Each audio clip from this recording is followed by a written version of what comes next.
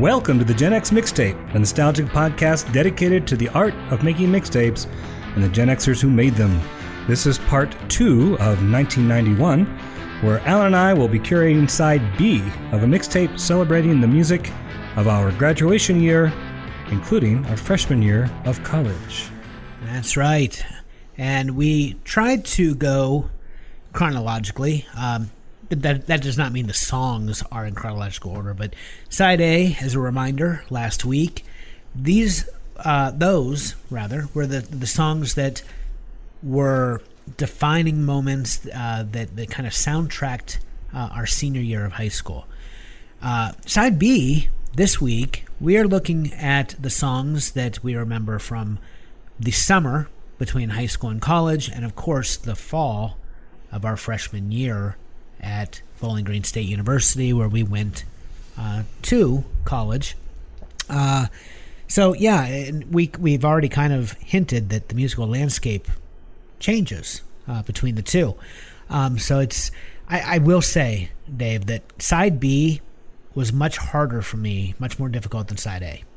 Not sure why that was, because there were songs from high school that they could have made the cut, songs that I liked, but side B, there were so many songs I wanted to include. So it was much more difficult for me whittling down my list for college than it was for my high school year. Well, as you mentioned, there were so many new bands, and not new bands. A lot of these were bands that have been around for quite a while. They've been releasing, indie records and playing live, a lot of them on the West Coast and maybe even specifically the Pacific Northwest, that did not reach the rest of America until MTV decided to start playing them. So it's not like it's new music per se, but it was new to the rest of America and the rest of the world. Exactly. Yeah, very true. All right, so we are going to just jump right into it. All right, let's jump in. All right, you begin side B, sir. I'm going to start with one of the greatest pop songs of all time. One of the greatest constructed pop song. I mean, I'm a huge Jangle fan. We've talked about that. That's my genre. That's my sweet spot. And this one here is in the Jangle Hall of Fame. It is "There She Goes" by The Laws. Ah, yes. Although first released in 1988, the single somehow failed to move the hearts of listeners. The song was then remixed by Steve Lillywhite, that did a lot with U2, and included on their debut LP. This time, the song became a hit in the UK and eventually made its way over to the US, where it charted in 1991. Yes, it did. Another example of that perfect pop song, as I said. This Jangle tune eschews any verses and features only a series of choruses with a bridge. And the result is magic. The band denies that the song is about heroin, by the way. Everyone thinks the song is about heroin. Although the heroin as love metaphor does kind of work. Oh, it does. It does work. Absolutely. I'm not sure I 100% buy it's not about heroin. Unfortunately, heroin did make a comeback. Unfortunately, it's still around. I thought it's going strong. Well, I thought after in the late '60s, with Needle and the Damage Done, and all of the great, a lot of the great '60s icons having lost their lives to the abuses of heroin, that we would have maybe put that in our past. But there definitely was a resurgence in the early '90s, and I think maybe it did kind of maybe disappear for a little bit for a while too before it came back. And unfortunately, with the abuse of opioids and so forth, it's come, it's part of our culture, unfortunately, still. Yeah, well, I think the bigger issue, during that time when you saw the numbers go down, it was prescription drugs. Right. Which once they were taken away, I know doctors, they're almost scared to prescribe Vicodin now. Once they took that away, well, then people made the leap to heroin, of course, because of the addiction to opioids. But I've always thought that was what the song was about. Yep. Nope. It's just it's not. It's just about the effect of someone of the opposite sex on the narrator of the song. It's also kind of stalky in a way. I mean, it's not Every Breath You Take, but it's I don't know. I've always gotten kind of a stalker vibe at times from the song. Yeah, interesting. Yeah. The song found its way into a number of movie soundtracks and was a bigger hit in the late 90s for Christian alternative rock band Sixpence None the Richer. Yes, it was. I remember this being handed to me on cassette. This is weird. I was at a party at Bowling Green freshman year, and it was in a dorm room somewhere in Bowling Green, and some girl I did not know just handed it to me and said, "Here, listen to this." And I said, she walked away, and I went to give it back to her, and no, she said, "That's just keep it. It's yours." So I kept it all these years, and I still have it.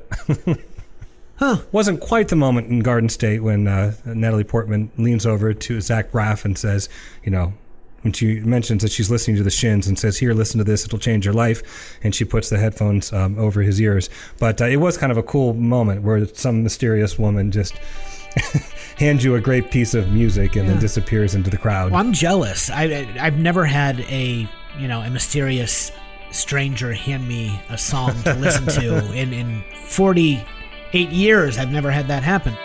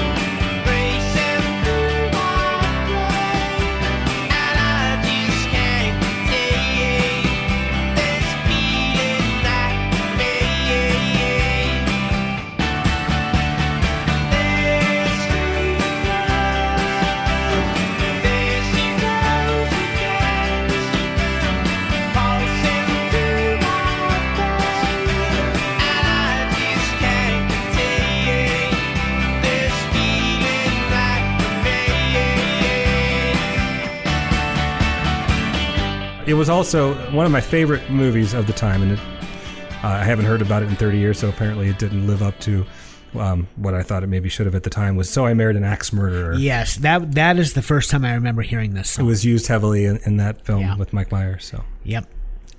Jane, get me off this crazy thing. Yes, I'm going to have to go back and watch that. That is such an amazing movie. Yeah. It really is. And who was the co-star in there? Oh, she was... Oh, it was... what is her name? She was also in Three Men and... Yeah.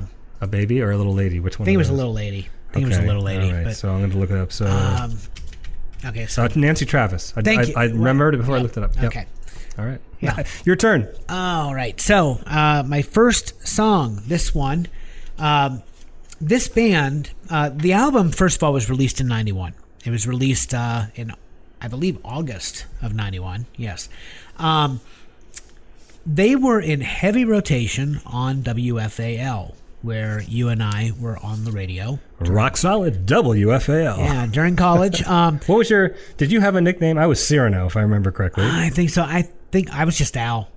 Cyrano and Al. Yeah, or I think I might have went by Big Al. And then, and then I was Dave, because it was Al and Dave's Most Triumphant Time Warp. Yeah. Where we played. Then we had Radio Free Radio. Radio Free Radio, yes. That Radio Free Radio was the key. It was. And we just played everything. We played, yeah. We brought in our childhood records, if I remember. We played Ernie's Rubber Ducky right next to, Yeah, oh yeah. We'd go Billie Holiday to everything. It was fun. Yeah. Billie Holiday to like Metallica into Rubber Ducky. And anything and everything went. Goes. It was. Those were the days. Anyway, this band was in rotation, and it was not the single that I've chosen. I remember on WFAL, it was Little Miss Can't Be Wrong. Yes. We had to play it in rotation, and that was their first release from the album, Pocketful of Kryptonite. It was college radio, so of course college rock stations knew the Spin Doctors before the mainstream. But Pocketful of Kryptonite, as the band's studio debut, initially sold a respectable 60,000 copies. And it was due to its growing hardcore fan base among college students, primarily. But in late 1991, several radio stations, mainstream, started playing that single, Little Miss Can't Be Wrong. And by mid-92, there was a huge demand for their sound.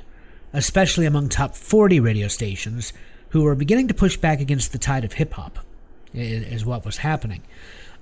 Little Miss Can't Be Wrong proved only a modest hit, though. It climbed to number 17. It was a top 20 hit.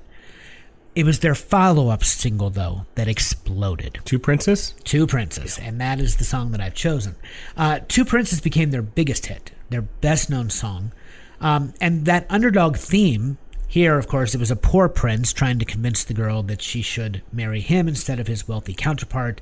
That underdog theme, it shows up a lot in lead singer Chris Barron's songs. He attributes that to his itinerant childhood. He spent time in Australia and Europe before settling in New Jersey.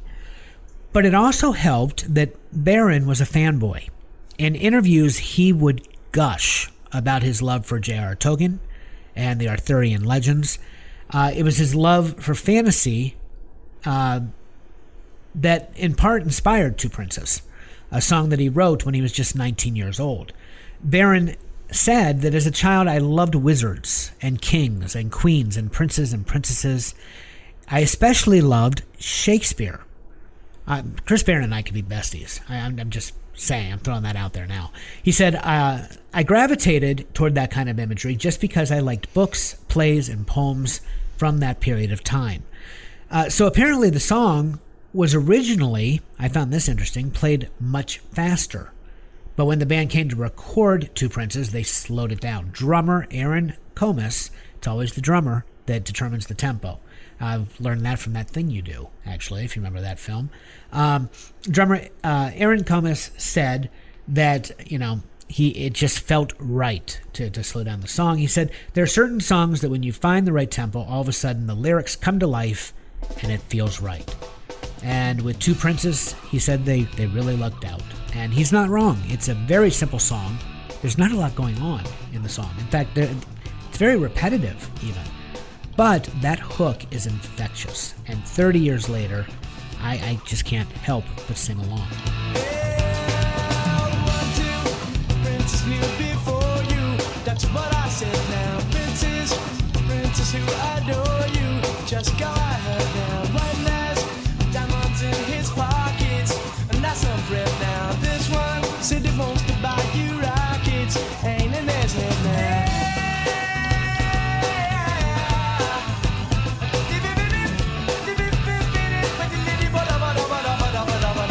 This one got a princely racket. That's what I said now. Got some big seal up on his jacket. Ain't in his head now. You marry him, your father will condone you. How about that now? You marry me, your father will disown you. He'll eat his head now. Two Princes, released in 91. It did climb the charts, became a top 10 hit, peaked at number 7 in 93. But again, on college radio, we knew this band long before most of the listening public. So they made my list.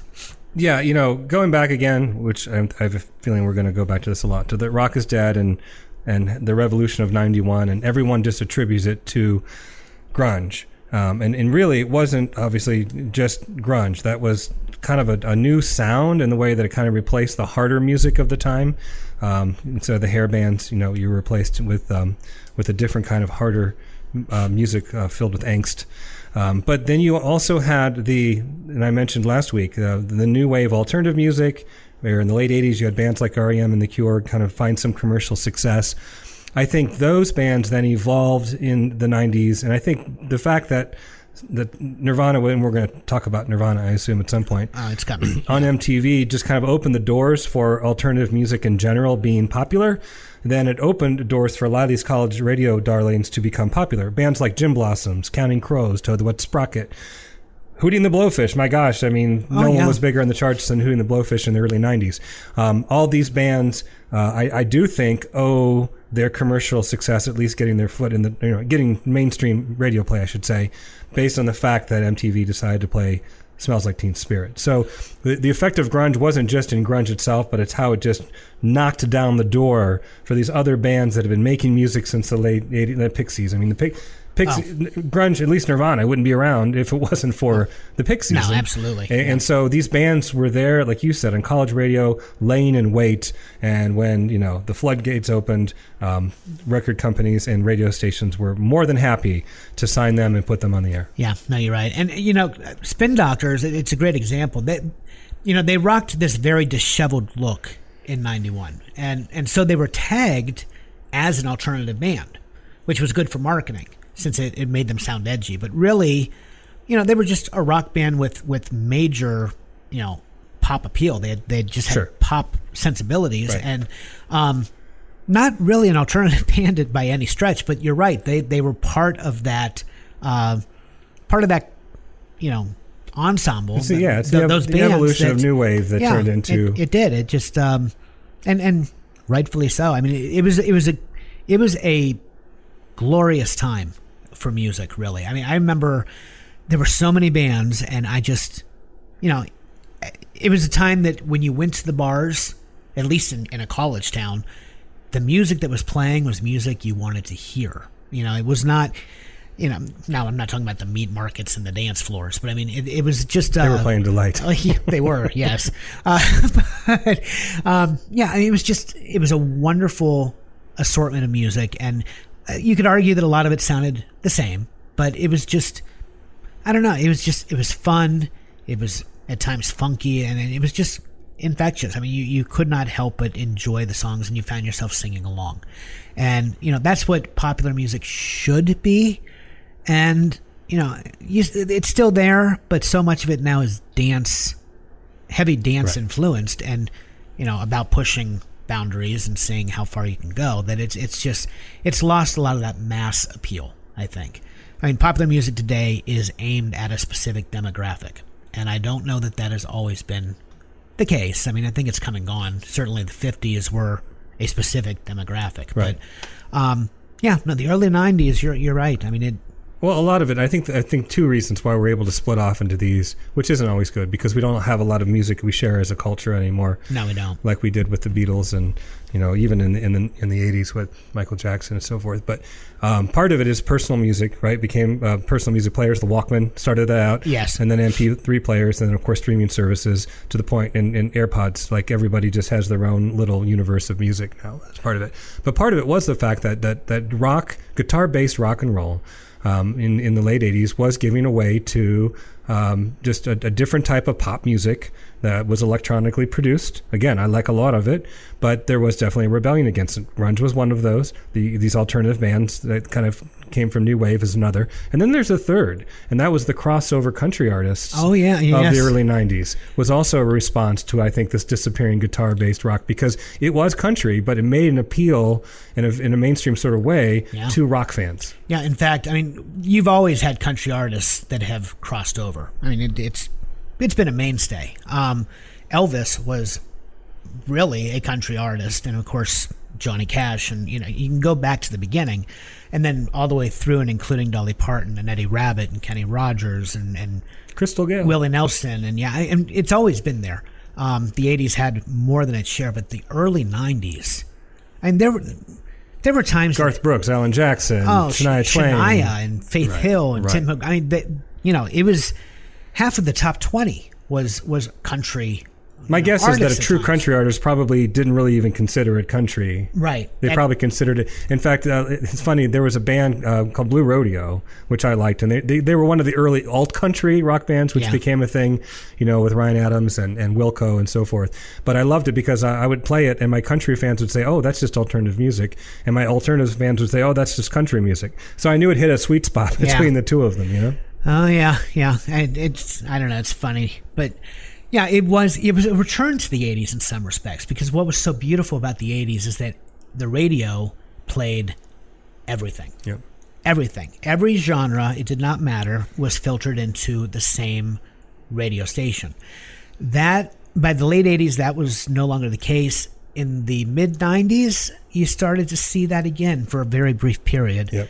And, of course, today, now it's, I mean, most people, I think, probably just go with their satellite radio, because you pick your niche, you pick your station, and you never turn from it. Well, it's getting ridiculous, too, because my favorites, of course, are Lithium and First Wave, Well, now they have lithium like icons, lithium deep tracks, first wave deep track. I saw more that. and more specific. I get the emails like almost daily now of the new stations that are being added, and I'm like, it's just, hey, why not? Well, yeah, but it's like, just that's for another episode. Anyway, Two Princes is my first selection. Good choice. It's back to you. All right, so I'm going to go along in the same vein as somewhat of a band, or an artist, I should say, who'd been around, who'd been in part of the scene, but did not find that widespread popularity until the early 90s. And that is Matthew Sweet. Girlfriend. Love Matthew Sweet. Love Matthew Sweet, yes. This song, Girlfriend, was not a hit on the pop charts. Although with proper promotion, I'm sure it would have been. It would have been. Had MTV really pushed it. Matthew Sweet's brand of jangle pop did climb the modern rock charts, however, in 1991. That was a big thing. Like I'm still partial to the Hot 100, of course, in the top 40 because I grew up with Casey Kasem. Of course. Not that the other charts don't have as much validity, but to me, it's just like it's the ultimate chart when you can reach number one. But the modern rock chart was huge in the 90s when all these bands started coming out. When do you know when they changed? Because it used to be college rock. That was the chart was college rock. Right. I'm not sure when it actually turned to modern rock. Probably when people in high school started to discover it, and you think so? I think when it moved beyond the college campuses, right? Because it was college radio. Right. You lived near a college town. I remember we lived close to Kent State, and once in a while at night I could pull in their college radio station and hear the Smiths on the radio. But it was pretty rare. Yeah, no, it's the same chart. Just semantics. Right. I'm just not sure when that happened. So other gems would follow, like I've Been Waiting, Sick of Myself. In fact, the album Girlfriend, I think, is one of the classic jangle albums of all time. Sweet actually honed his craft in the Athens, Georgia scene of the 1980s. Of course, we had all sorts of bands, Pylon, we had Indigo Girls, we had B-52s, we have REM. I mean, there's just so many. I'm missing a bunch of them, but that artists that came out of that scene. But found his solo breakthrough with the album Girlfriend, a CD I distinctly remember playing on heavy rotation at WFAL in Bowling Green. As we've already established, we were both DJs at the time. Matthew Sweet continues to record and perform in the bounds of this alternative power pop signature sound. And I do encourage people out there to seek out some of his more recent recordings, including his collaborations with Susanna Hoffs, covering many songs from past decades. Under the Covers. There are 3 volumes, and I'm telling you what, the 2 of them together, it's magical. I listen to it all the time. I like Volume 1 best, but yeah, it's just the 2 of them. They just have a chemistry, and musically, they just hone in, and their harmonies are incredible. If you've not heard the Under the Covers, collections, you're missing out. It makes sense because jangle pop really got its roots in the 60s pop. Particularly the Byrds with the sound of the 12-string and so forth. But that pop sensibility from the 60s lives on in bands like the Smithereens and bands, like even the Gin Blossoms and so forth. So you can really trace that line. And Tom Petty's part of that, and Bruce Springsteen's part of that. Yeah. But there's just a nice through line throughout the ages that kind of rally around this sound. Well, and give Susanna Hoffs her due as well. The Bangles were very rooted in 60s music. We established on this broadcast that the Eternal Flame was more of a Bird sounding type. Well, Beatles. It was Beatles. That's right. Inspired. But the Beatles period, which was kind of inspired by Dylan and the Byrds, with the Rubber Soul era. Yep. So they're all in that same zone. I wanna love somebody. I hear you need somebody to love. Oh, I wanna love somebody. I hear you looking for someone to love. 'Cause you need to get back in the arms of a good friend. And I need to get back in the arms of a girlfriend.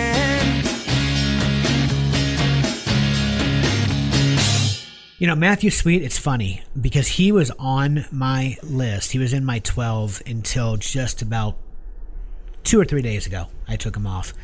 I did not think necessarily you'd have them. I had to let them go. So I'm so happy you included them. And that was a CD that after, I think the second time I played it in rotation, I ran to Finders. And I purchased that CD. I wore it out. I loved Matthew Sweet. Still do. Well, I was, just a quick aside, I was up at BG this week to pick up my son. Yeah. And I was walking around the downtown while he was still packing. And Finders was closed. Really? Yeah. Now their open sign. Like permanently? Well, that's what I don't know. The open sign was not on.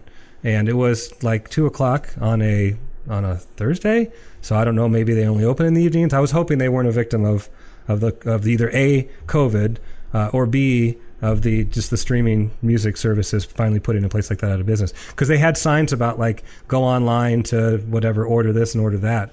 So I wonder if they just couldn't keep up the overhead of the store, if they're just going to continue to sell CDs, like an Amazon kind of thing. But well, the last time I was there, it was probably a couple years ago. I remember talking to the manager. I don't think it was the owner, but the manager that was on duty, and I said, how is streaming affecting sales? I'm surprised that Finders is still thriving.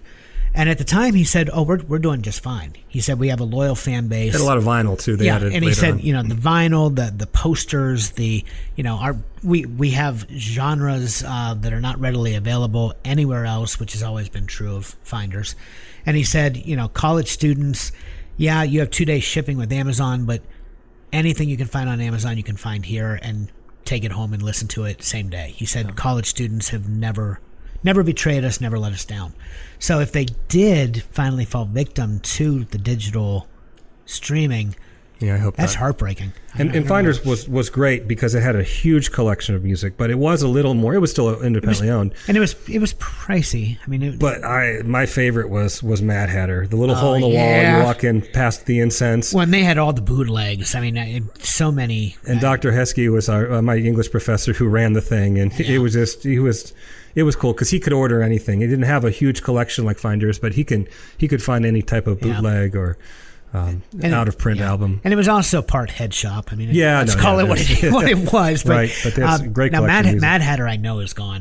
They're gone. In subsequent visits, they've closed their doors. But all right, my next one. Here we go. It's time for a novelty tune. You ready? Yep. All right. So this one, released in 1991. It was a song by Right Said Fred. Oh, jeez. Okay, which and you give me crap for Delight. Hey! This one was making the list. I mean, I didn't care if I had to. Okay, and it's fine. I like the song. I'm just saying, don't give me crap for Delight. I did not give you crap for Delight. You are reading far too much into that. Right Said Fred was comprised of two brothers. They were both buff, which was important to where this story goes. Their names were Richard and Fred Fairbrass. And at the time, that also included guitarist Rob Manzoli. The Fairbrass brothers were managers at a London dance studio called the Dance Attic, where they found that the dancers there overwhelmingly were very narcissistic, and what's worse, they frequently were posing when they should be dancing. As Rich Fairbrass tells it, basically, one day they had a loop playing on the computer. And inspired by his dance studio experience with these very vain, arrogant, very pompous dancers, he spontaneously took his shirt off and started singing, "I'm Too Sexy for My Shirt." Well, the other members of the band thought that it was hilarious. And the three of them wrote "I'm Too Sexy" around that phrase. A demo then found its way to the ears of a music promoter named Guy Holmes, who basically contacted the band and had them remix the song as a dance track. It was originally a rocker, which would be really interesting to hear. I wish I could hear that. But they remixed it as a dance track, and then Holmes began shopping it to record labels. Holmes had no takers. Okay, so no record label would touch this. So he set up his own label, and he titled Tug Records, and he released the song on his own. It became a huge hit once the BBC started playing it. Now, Holmes went on to a very successful career as a record mogul. And a sexful, perhaps. Sexful, yeah. That was Freudian slip, of course. He promoted Salt and Pepper. He brought Crazy Frog to the masses. But speaking to The Independent about the first time he heard I'm Too Sexy, Holmes said, I heard the song coming back from a night out with this very cute girl I fancied, who did not fancy me, unfortunately. He said she was sitting drunk on the back seat, and she managed a band. She put the cassette in to the radio, and there was I'm Too Sexy, this awful rock demo version. It was clear it would make a great dance record, though. Radio 1 loved it, but no major label would touch it. I thought bollocks to them, and I put it out myself. It sold 6 million singles and 5 million albums. So today, of course, the group members cite a bass line and a little bit of marijuana as the creative inspiration for their lyrics. Fred Fairbrass said that it was a very, very hot day in a very, very non-air-conditioned basement studio. It was the perfect storm. And lyrically, the whole supermodel thing was huge at the time. So he said they were simply making fun of the narcissism that came with that. He's not wrong. The supermodel thing, as he called it, it became bigger still the following year. Do you remember RuPaul released the hit single Supermodel? You Better Work? Yeah. Okay, so I mean, yeah, this was a constant. So I'm Too Sexy was the number one hit. It was a number one hit in 28 countries, okay? But not in Right Said Fred's homeland of England. The song was held from the top spot for 6 weeks by the unflinching stranglehold of Everything I Do It For You. Oh my gosh. Okay, which refused to concede the top spot. Right Said Fred never had another hit in the U.S., but I'm Too Sexy remains one of the biggest singles of any one-hit wonder on the Billboard Hot 100. It spent 3 weeks on top, and it became the first British group since the Beatles to top the chart with their debut single. I'm too sexy for my shirt, too sexy for my shirt, so sexy it hurts. And I'm too sexy for Milan, too sexy for Milan, New York and Japan.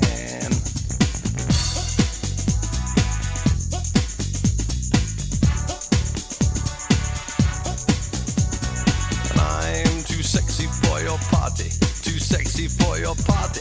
No way I'm disco dancing. I'm a model, you know what I mean. And I do my little turn on the catwalk. Yeah, on the catwalk, on the catwalk. Yeah, I do my little turn on the catwalk. As noted, the group started off as a serious rock act, but when I'm Too Sexy took off, the Fairbrass brothers took on the personas of the character in the song. They began dressing the part and preening appropriately. The group quickly settled in as a dance music act with a humorous bent. Their litmus test for a good song became, does it make you laugh? And most UK listeners were in on the joke, but American audiences often perceived Right Said Fred frontmen as being just as imbecilic as they appeared. And the brothers understand why that perception existed, but they've always felt it was unjustified. Fred Fairbrass is quick to point out that writing clever, simple songs is much harder than it appears, and it has a great deal of artistic merit. He said it's just like comedies on television and film. They don't get the respect they deserve. So in America, yeah, this song was so pervasive that it may have ultimately hurt their fortunes. Because when their second single, Don't Talk, Just Kiss, was released here in the U.S., it only reached number 76, in large part because radio stations were still playing I'm Too Sexy, and they weren't in the least bit interested in playing something different from the act. So this song... So there's something a little more than Milli Vanilli going on. Oh, yeah. And they've had a very successful career in Europe, and they're still going. But yeah, I'm Too Sexy. Okay, as you say, I gave you crap for delight. You can bring all the crap. No, I'm not. I love it's this fun. song. This is one that I mean, musically, it's not as good as Delight. Well, no, but it's fun. Yeah, no, it's this fun. one, it is just I still love this song, and I love Novelty, but this is just this was 1991. I remember this song; it was everywhere. So, I think people like shirts. I think were in fashion at the time. I'm Too Sexy shirts. I'm Too Sexy everything. I'm too sexy for my cat. For my cat, yeah. Oh, love it. All right, your turn. I guess now is as good a time as any to talk about the quote to grunge revolution. All right. And what is there to say, right? We've already kind of nibbled around the edges here with the grunge revolution of 1991. Grunge, of course, had been finding its voice on the West Coast since the late 80s, but it wasn't until record execs understood that the time was right commercially to introduce the sound to the world. In fact, I watched a documentary on CNN. Has these really nice documentaries they use as filler on the weekends, and they usually hit a decade, and they'll talk about the movies of the decade or the politics of the decade, or in this case, I was watching the music of the 90s. And, obviously, it's always a weird line. The payola scandal in the 1950s, I think it was the late 50s, wasn't it? Yeah, Alan Freed. Yeah. When they, DJs were being paid by record companies to play certain records. Was that considered illegal, right? Yeah. Okay. It was bribery. Yeah. So talk about a monopoly. In the 90s, really, you only had one popular music station. You had VH1, which was kind of an adult contemporary. Right. Which may not even have been out. No, I think it was out. It was out. VH1 was out. But MTV drove everything, right? It drove not only the music, but culture and fashion and so forth. So obviously, you wanted your product on there. And they would have monthly or weekly production meetings where they would decide what they were going to start playing. So I'm sure record companies were constantly trying to convince them. So I don't know where that line is, but they had a lot of power, put it this way. They had a lot of power. And there was her name escapes me, but there was a young woman who was on this board of execs to decide, and she spoke up one week and said, hey, we have this video that just came in from Nirvana. I think we should start playing this. I think the time is right for this. And I think the other execs weren't so sure. And she said, okay, she basically said, I stake my job on this. I'm so convinced that this is going to be a hit that basically I'll quit if it isn't. Well, see, I thought, I remember Nirvana, I remember Smells Like Teen Spirit on 120 Minutes. Because here's the thing, MTV, they had their rotation throughout the day, but then they had their very specific demographics. Yo MTV Raps, Headbangers Ball. Right. 120 Minutes was their alternative segment. And 120 Minutes, I remember it being played there. I don't remember, I thought MTV kind of refused to bring it into heavy rotation until it began to climb the charts. Once it became a hit, then they swallowed their pride, admitted their according to the documentary, it made it look like this very brave young woman put it out there. Now, it could have been very well that 120 Minutes had been played. But again, people usually only watch those shows if that was your... Right. Yeah. I didn't watch Headbangers Ball. Yeah, no. I didn't watch MTV Raps. I watched 120 Minutes. So they did have their main rotation. So yeah, it may have been on 120 Minutes. I don't remember it being on there. And I could be wrong. That was just my perception. But the fact that because at the time 120 Minutes was still mostly the new wave stretch of alternative. Who was this? I mean, you said you forget the name. I forget the name. But how did she come to discover, and why was she so adamant? Well, I'm guessing they had her on the board as a younger perspective, which was smart to do, right? As long as they listened to her. And this was a case where, to their credit, they did. So I got the impression that she had her finger on the pulse of the grunge scene for quite a while, and just had to find that time when commercially she could say, yeah, this is the time. So there's probably a lot more to the story, but I'd really never heard that before, which was interesting. Yeah, no, that's cool. But this is where I remember my college roommate. We brought up Doug last week, okay? Yeah. And Doug, I don't remember him being a grunge fan. No. But I distinctly remember, I was living in Rogers. I remember him walking in, holding, it might have been a single, actually. I think it might have been. And he said, you have to stop everything you're doing right now, Dave, and listen to this. And I'm like, okay. And that wasn't like him, right?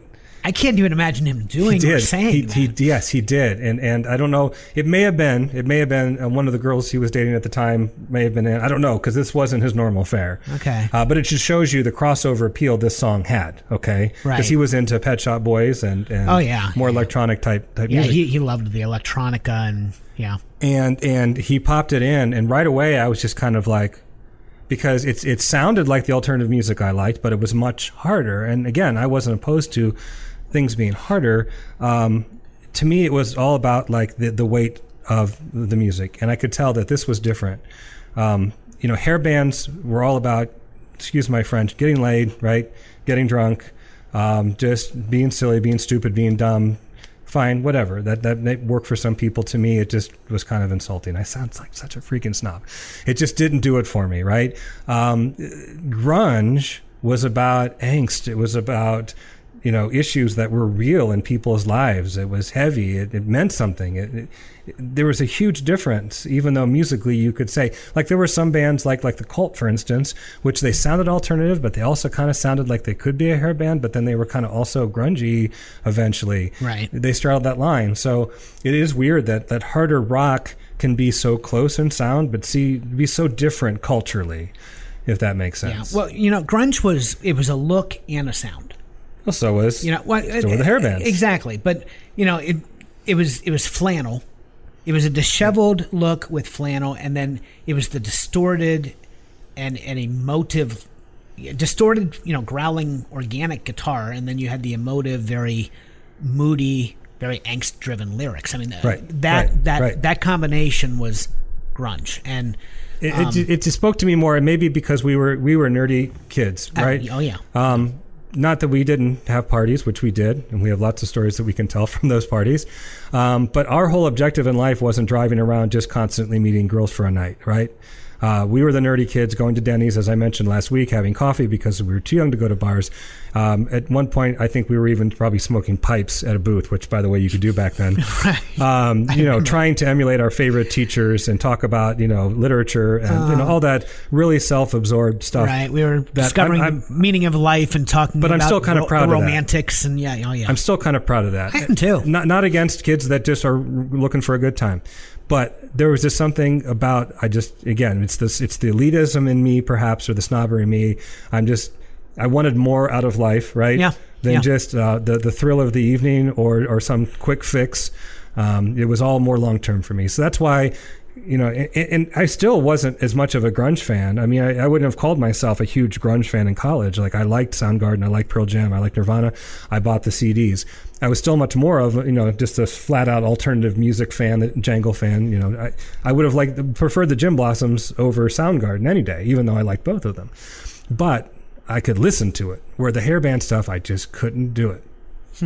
Like Cherry Pie, Warren's Cherry Pie is a perfect example.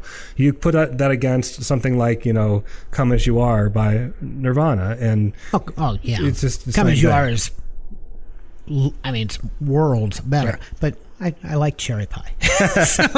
Anyway, how do you pick a song? I mean, I'm waiting to see where this is going. I could have picked. I should have probably picked "Smells Like Teen Spirit" because that was the song, the Watershed song. But I chose "Come As You Are." Okay. Well, I'm not there. I ended my list with "Smells Like Teen Spirit," right. So we are going to have to. And then that off. probably is the better song, just because that was the Watershed. Right. So, but you go. "Come As You Are." But "Come As You Are," I just love that song.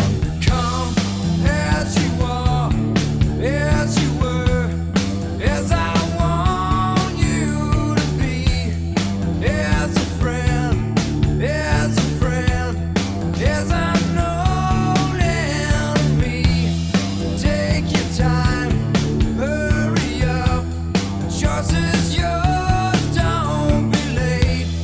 Take a rest, as a friend, as I'm known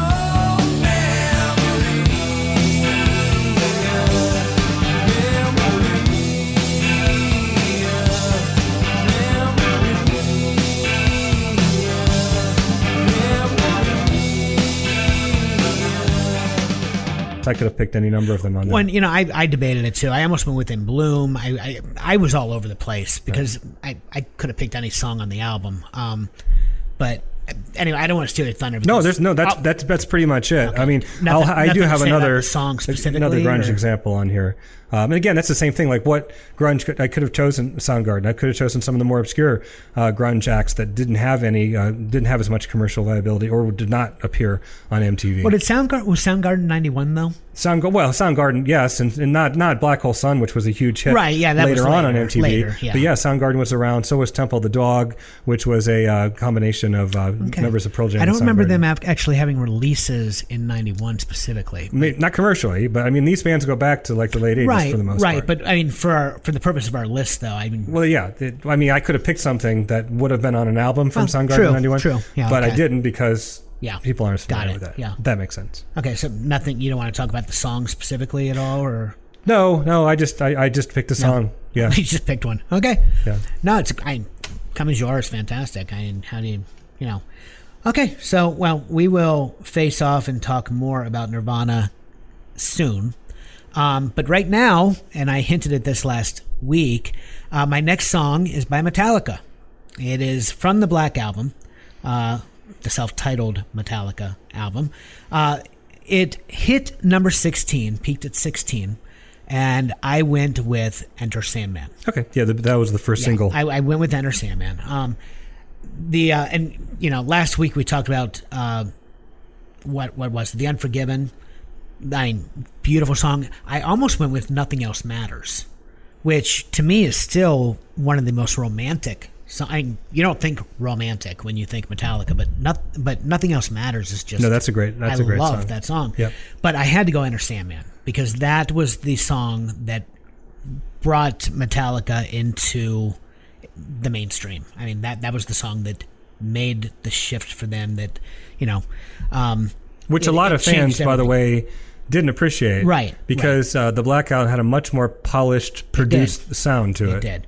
Yeah. The song was written by band members James Hetfield, Lars Ulrich, and Kirk Hammett. Enter Sandman is about nightmares and things that go bump in the night. It has by far the most radio play of all of Metallica's songs.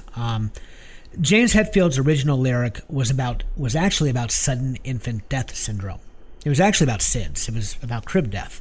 When a baby dies unexpectedly in its crib. The line "Off to Never Never Land" was actually disrupt the perfect family plan. Ooh, that's really dark. Yeah, it was very dark. The Sandman, in the original version, was responsible for killing the baby, and that was how he explained SIDS in the song. It was pretty gruesome stuff, actually. So their producer, Bob Rock, he convinced him to change it to make it more accessible and meaningful. The band had a policy of not commenting on each other's individual contributions. It was just a taboo thing. You didn't do it. But producer Bob Rock was an outsider, and he felt free to speak up. And to his surprise, Hetfield took it well, and he altered the lyric accordingly. Probably for the best. Enter Sandman is the first track, and it's the lead single from the album. It was their fifth album, and it was a metal landmark, and far and away, it remains their most popular. It has sold a stunning 16 million copies in America, and many more worldwide. Led Zeppelin and AC/DC, I mean, they had huge sellers in the 70s and 80s, but in the hard rock milieu, I mean, the Black Album is by far the biggest seller released after 1990. In December 2009, Nielsen SoundScan announced that it had actually surpassed Shania Twain's Come On Over to become the best-selling album since they began tracking sales for Billboard on March 1st, 1991. So, this is just, and the album is still hailed a classic. The song is still very much beloved. The song marked a shift, though, as I said, from Metallica, away from the more complex tracks with multiple time signatures and the like that were in play on their previous album, And Justice for All. And the sound was much rawer, too. Yeah, think of One as an example. Right. One is just, it's mind-blowing. But, in an effort to build shorter, to-the-point songs, they used just two riffs on the track, on Enter Sandman, and they based the rest of the song off of just, those two riffs. The result was a straightforward, hard rock song that helped seal the coffin on hair metal, on hair bands, largely. So, I had to go Enter Sandman, and it is just a phenomenal tune. Say your prayers, it's so long. Don't forget, my son, to include everyone. I tucked you in or within, keep you free from sin till the Sandman he comes. Sleep with one eye open, gripping your pillow tight. Exit light. Enter night. Take Neverland. All right, good choice. Yeah, I'll happily. Well, I didn't officially choose Metallica anyway; it was an alternate, but happy to choose that one. Even though I like Unforgiven better. Yeah, no, that trio of songs, all three of them are, you know, they're legendary. The album is legendary. So, all right. Another band that was introduced to me at WFL. I don't think you were maybe a fan of this song. I think I remember you not liking it, but I could be wrong. But it was the number one modern rock song of 1991, and it was born from the ashes of the Clash. Oh, okay. Big Audio Dynamite 2. Yeah. Yep. The song was called Rush. Yep. From the album Globe. And no, I still don't care for it. Not really. No. Figured. Don't like it. Last week I chose Groove is in the Heart by Delight, which featured a rich tapestry of samples in the hip-hop tradition. Here's a second example, although this time, instead of some of the jazz samples that they pulled into Delight, this was these samples came from classic rock. Tunes like Baba O'Reilly by The Who and Deep Purple's Child in Time, among several other classic rock hits. Like I said, it hit number one on the Billboard Modern Rock chart and was the chart's most successful single of 1991. After being fired from the Clash liked to fire their members, as we talked about. Yes, they did. Mick Jones formed a new band called TRAC, which then evolved into Big Audio Dynamite, which evolved into Big Audio Dynamite 2. Like the Clash, Big Audio Dynamite incorporated a mix of rock, punk, dance, funk, and reggae. And, I've had arguments with friends about punk music, the punk pioneers, and, I'm a huge Ramones fan, as we've established. And I like the Clash, but I lean more Ramones. And I have a friend who leans more Clash, and that's his argument. He'd say, the Ramones are a one-trick pony, which I don't disagree with, but they do it well, They do it well, it's but early rock and roll, bubblegum, every fast. song is the same, yeah. But the Clash really did experiment with lots of different genres, and they were very, very progressive in the way that they incorporated different musical styles, to the point where it was punk music because of the attitude, but not necessarily punk music all the time in sound, if that makes sense. And this would be a good example of that. If I had my time again, I would do it all the same. And I'll change a single thing, even when I was to blame. For the heartache and the pain that I caused throughout my years, I learned to be your man through the laughter and the tears. Situational win, rush for a change of atmosphere. I can't go on, so I give in. Gotta get myself right out of here. Now I'm fully grown, and I know where it's at. Somehow I stay thin, while the other guys got fat. All the chances that I've blown, and the times that I've been down, I didn't get too high, kept my feet on the ground.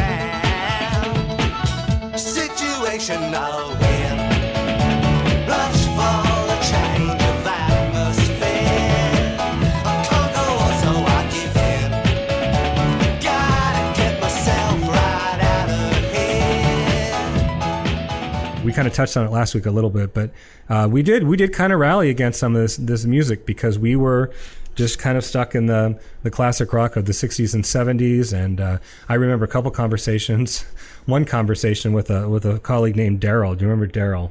He was the one that kind of predicted. He predicted streaming music. Actually, not quite streaming music, but he said someday there would be a service where you could go onto the internet and you would say, these are the 10 songs I want on a CD, and then the company would put those 10 songs on a CD and send it back to you. Huh. Now, granted, 6 years later, we had CD burners. We couldn't comprehend at the time we would have that. Barely anyone had a personal computer. But he was on the right idea as far as how things would go. I do not remember Daryl. Yeah, he ended up working at an ostrich farm somewhere the last time I heard from him. But anyway, we had a debate with him about keyboards in music. And we were saying that rock in classic rock specifically, like it shouldn't have keyboards. I don't know why. I think it was you, maybe you rallying more, because then he had all these great examples. He's like, well, what about Rush? Well, what about Genesis? Well, what about Van Halen? And we're like, yeah. But then I remember you and I, both of us, applied for the music director's position at WFAL, and the music director got to choose the songs on rotation. Right. And I think we had in our head we were going to have some revolution. We were going to get rid of all this new stuff, this new modern rock stuff that we weren't quite so sure about, and bring it back to the basics, which of course is exactly not what they wanted to hear. Yeah. No, they were trying to move away from that. They wanted to become more. Yes, and I get that now, and I don't know. I totally agree with that. But at the time, we were in our little bubble. Well, we weren't alone. We just from our little town. There were other DJs that were very much aligned with our thinking. But it's funny because we did rally against a lot of it. But now when I look back, and I have found this, that a lot of that music today I love. Yes. And, I know. And it's not that they're earworms. I mean, this is good music, largely, but like anything else, it grows on you. Yes. And the more you played it, the more you had to concede. This is some good stuff. Do you remember we played early Blues Traveler, All in the Groove? Yeah. Great song. I loved that song. Yeah. A lot of these you mentioned, Spin Doctors. A lot of these bands that would become huge. We started, and then there were a lot that I'm sure I would remember if I heard it or saw it again, and then some that I'm probably there were some at Juliana Hatfield, and I can't even think of. It was so archaic. We actually had a little ring of index cards. Remember? Oh yeah. And they you had to go through, and luckily you could choose. I don't think you had to go in a particular order. No. But like every half hour, you had to pick 3 songs from the note cards, the index cards, and so we'd go through. So I learned to have my favorites, but at the beginning, I didn't know any of them when we were freshmen and we signed up and started in the fall. And so it's like, all right, I got to pick one of these and we'll see.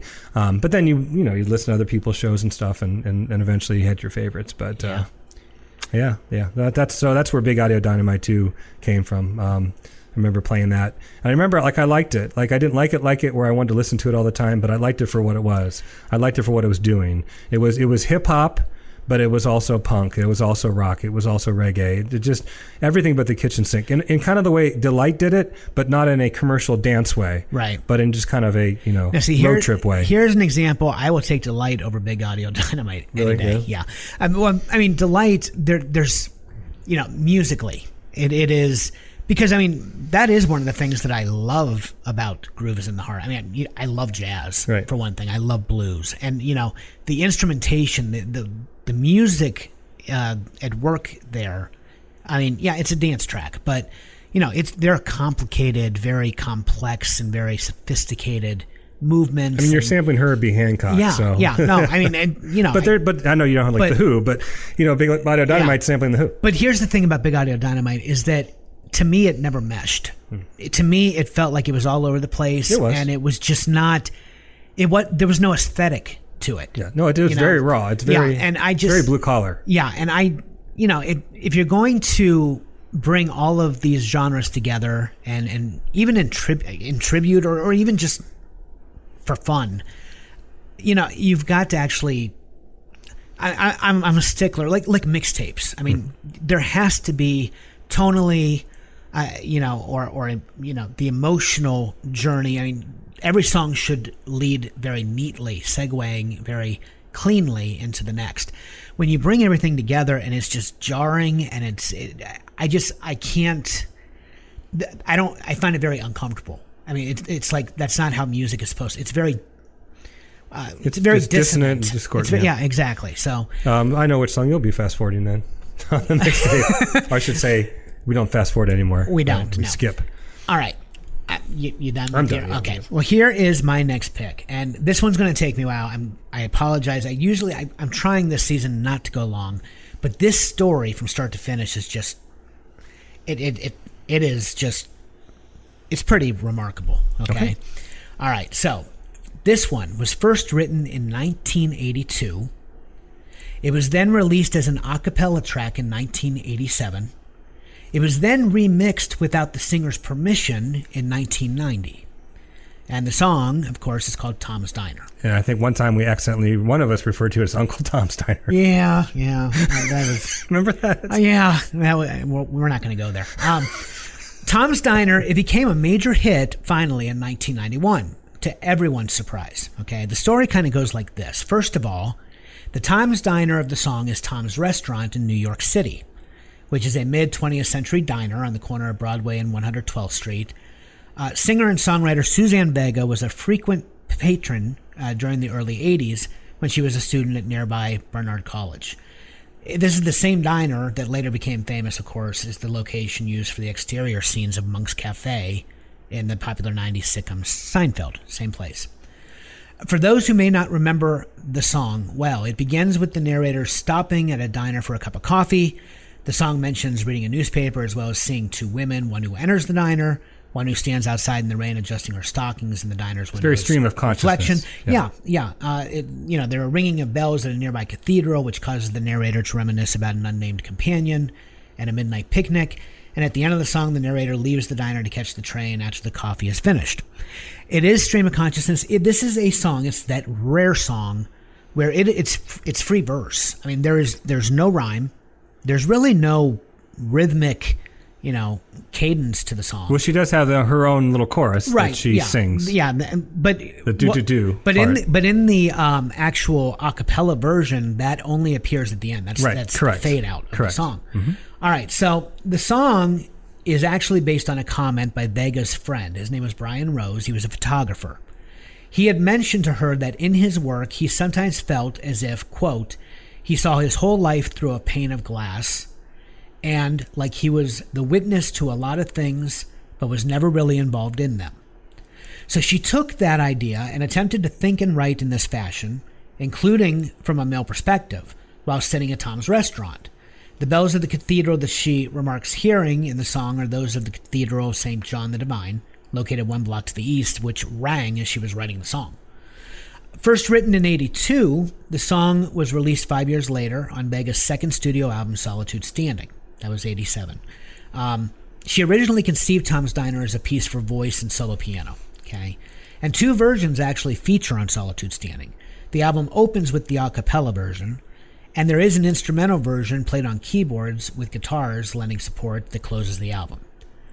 The instrumental track was released as a single in 1987, but it never charted until 4 years later in 1991, and then only with the help of 2 British record producers under the name DNA.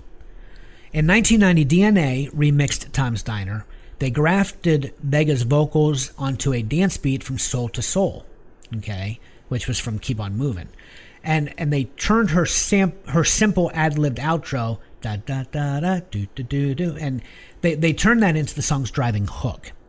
It was impossible to get a whole song into a sampler, so they spent evenings and weekends cutting Vega's vocals into little bits, and all this was done without her permission or her record labels or her publishers. The duo basically released the remix on a limited basis for distribution to clubs, and they titled the song "Oh Suzanne" by DNA, featuring Suzanne Vega. Well, A&M Records learned of this, of course. The label decided to buy and release the remix rather than take DNA to court for copyright infringement. Smart move. Yeah, so A&M struck the deal after consulting with Vega. She liked the interpretation. And DNA, who conducted the transaction through intermediaries, they never revealed their true identities, made the sale. The remix became a much larger hit than Vega had with the song originally. It never charted for her. Their version, this dance version, peaked at number 5 on the U.S. Billboard Hot 100, and it became one of a handful of tracks to chart in the top 10 of both the modern rock tracks and the Billboard R&B hip-hop tracks. The song then spawned a number of hip-hop, dance, and rock remixes and remakes from artists such as Peter Behrens and Bingo Handjob. There was a whimsical one-time collaboration between Billy Bragg and R.E.M. It was also sampled in songs by Public Enemy, Nicki D, Twin Hype, Yo Gotti, Lil Kim, among other hip-hop acts. So in 1991, the story continues, Vega, noting the huge number of remakes of the song, released Tom's album. It was a compilation of different versions of the song, spanning a variety of musical genres, including, my favorite, a parody by Mark Jonathan Davis that worked in references to I Dream of Jeannie, called Jeannie's Diner. Nick at Night actually used that one to promote its airings of the show. The album featured another DNA remix of one of her songs called Rusted Pipe, and on the album's sleeve, Vega wrote, "A small song about eating breakfast became a song about accidental pregnancy." That would be Daddy's Little Girl, which was a remake or a reboot. And the recent war in the Gulf, that one was titled Waiting at the Border. One version incorporates forgotten bits of pop culture, Jeannie's Diner, and she wrote, "All of them surprised me. A couple made me wince. I have included all of them anyway."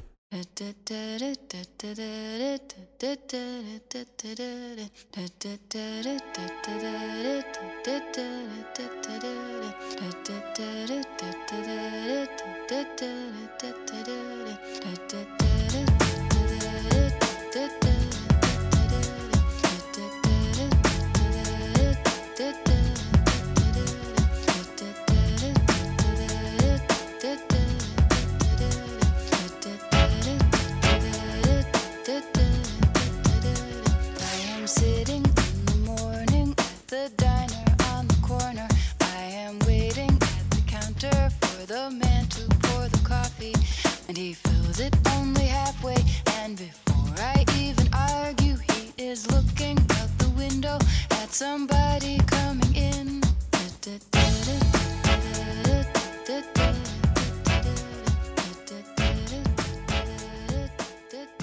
Tom's Diner was also used, in addition to all of this is really cool. It was used by Karl-Heinz Brandenburg to develop the audio compression scheme known as MP3 at what is now the Fraunhofer Society. Okay, in a 2009 documentary about the history of the song, yes, the song actually has its own documentary, by Swedish SVT, Brandenburg said, "I was finishing my PhD thesis, and then I was reading some hi-fi magazine and found that they had used Tom's Diner to test loudspeakers. Never knew that either. I said, okay, I'm ready to fine-tune my compression algorithm. Let's test what this song does to my sound system, to MP3. He said, when I first heard the song, I was electrified. I knew that it would be nearly impossible to compress the warm a cappella voice, and the result was, at bit rates, where everything else sounded quite nice, Suzanne Vega's voice did, in fact, sound horrible. So Brandenburg adopted the song for testing purposes. He listened to it again and again. Each time he refined the scheme, making sure that it did not adversely affect the subtlety of Vega's voice. So while the MP3 compression format is not specifically tuned to play the song Tom's Diner, among audio engineers, this anecdote has earned Vega the informal title, the mother of the MP3. Yeah, I didn't know that story. It's a great story. Yeah, I mean, literally, this song is just like, it's unfathomable. I mean, it is everywhere, and it has infiltrated popular culture since '82 through the digital age, and is in part responsible for Spotify, iTunes, and any other streaming service that you now have today. So to me, that's a story I had to share. I mean, it's just great story. It's fantastic. It's funny, going back to '91, like I didn't know all of that background, and I wasn't familiar with Suzanne Vega, but I knew her for Luca. That was the only song I knew. Yeah. I used to go to the library a lot to get records to try stuff, just to be experimental and CDs and so forth. I remember picking up on vinyl the '87 release from her, and hearing the song, and I went, oh, so there was actually a song before the remix, All right, so here's again, with grunge, I could have chosen a lot. I'm going to stick with the two that people know the best. And we've already talked about Nirvana. I'm going to talk about Pearl Jam. Yep. And I'm going to go back to the song that started it all for them, and the song that I still like the best, and that's Alive. Okay. Which was another one that we played on rotation. We're going to have... Oh, okay. An artist match off. Okay, all right. But that's okay. I'm probably going to let you win. Nirvana wasn't the only grunge act to hit the charts in the early 90s, of course. And although I could have chosen songs by Soundgarden, Alice in Chains, L7, Stone Temple Pilots, Smashing Pumpkins, several other great bands that didn't chart. I am going to choose Alive. Lyrically, the song is a somewhat fictionalized account of when frontman Eddie Vedder discovered that the man he thought was his father was not his biological parent, which would be a bit traumatic. But the song did not originate with him. Guitarist Stone Gossard, who along with Jeff Ament and Mike McCready were starting up a band, and they were looking for a lead vocalist. Somehow Vedder, who was living in Southern California at the time, came across a demo, which at the time was called Dollar Short. And so he had listened to the song, and he was surfing later, and he came up with these lyrics while he was surfing. So he comes home, he records his vocals over the demo, sends it up to Seattle to the other guys. And when they heard it, they reached back and said, would you like to join our band?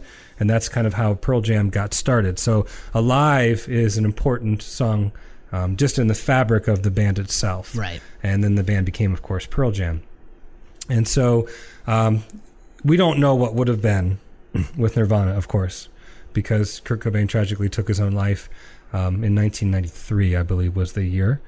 They had their demo, kind of their indie release prior to, because I think that was Bleach, prior to Nevermind.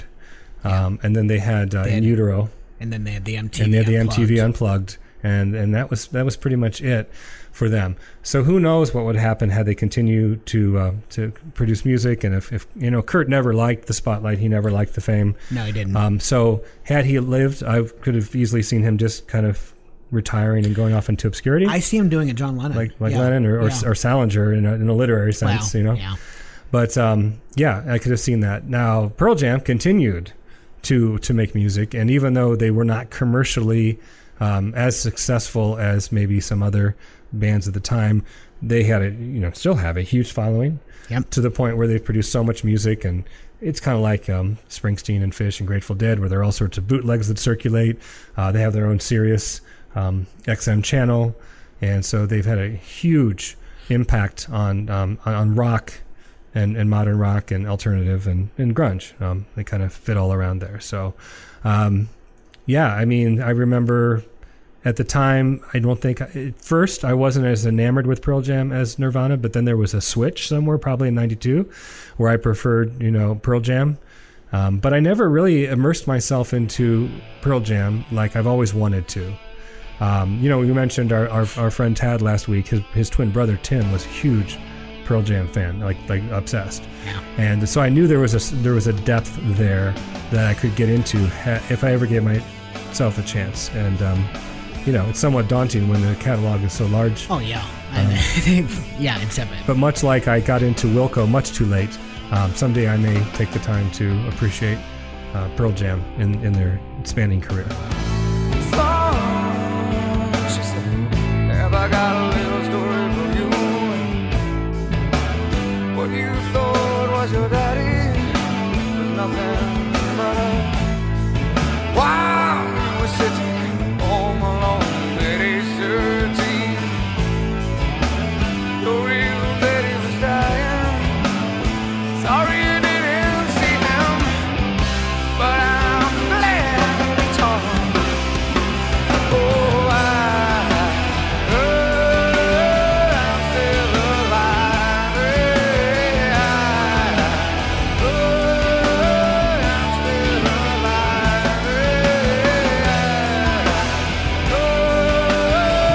still alive. We are so much alike because same thing. I mean, you just kind of delivered my speech for me, frankly.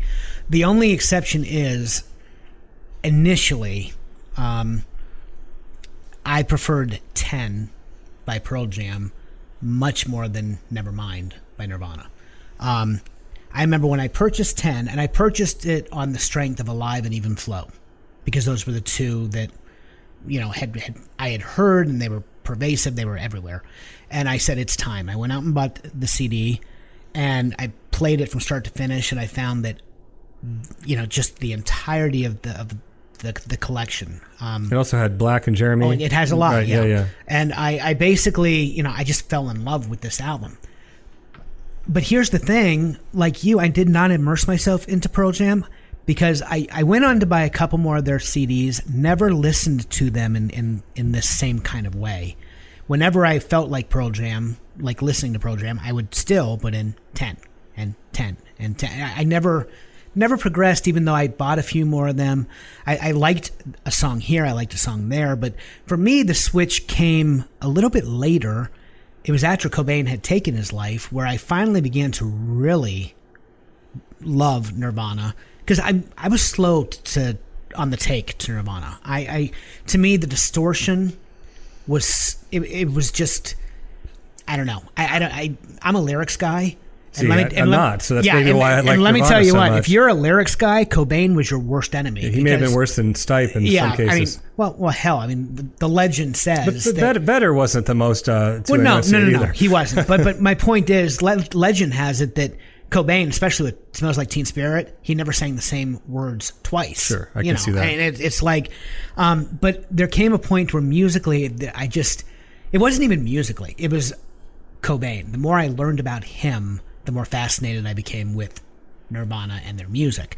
Like he was a huge Beatles fan. Oh, yeah. Totally enamored with John Lennon and his style. Yeah, I mean, it was just, I came to respect Cobain so much just as the person. Of course, I have issues about the suicide and whatnot, but and mental health. I mean, that's another topic of discussion. But the point is that very much like you, I'm not a grunge person. I never have been. And I love songs by various artists. I mean, there's a Stone Temple Pilots song here, a Soundgarden song there. But I've never been a grunge fan, a diehard. But 10, that album, for whatever reason, I loved. Now, I picked a different song, but I'm going to end up going with Alive because I think it's the better pick. I mean, Alive was the start of it all. And that was their first release. It's the song that everybody heard that brought them into the game. But I actually chose Jeremy. Okay.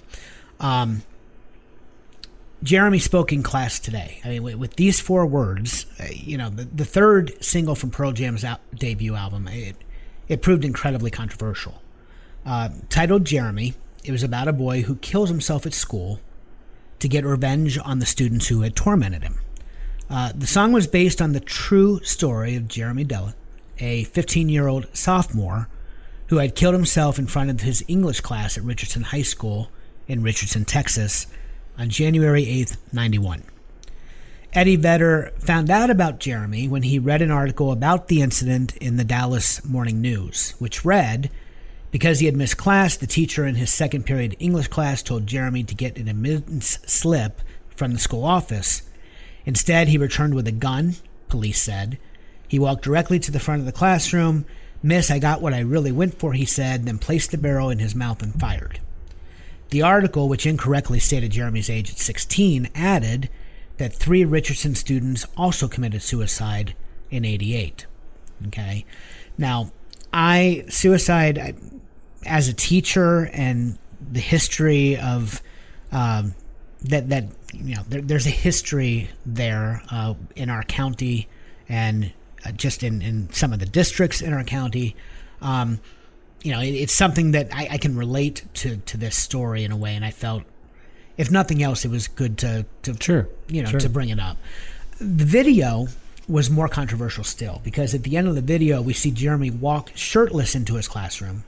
He throws an apple to the teacher and makes a gesture as if pulling something from his pocket. We later see his classmates shocked and sprayed with blood, implying that Jeremy has shot himself. Okay? Originally, this section of the video showed the gun, but MTV ordered it removed, citing a policy against showing firearms. That didn't sit well with director Mark Pellington, who has said in interviews that MTV made us edit out the gun going into his mouth. That created the great confusion, which made it appear like he brought the gun and perhaps shot his classmates, which was a huge misinterpretation. And years later, it connected Jeremy to school shootings, which was not what the song is about at all. Yet people like to continue to make that connection. Pellington continued, "I've never seen a video that still gets written about so much.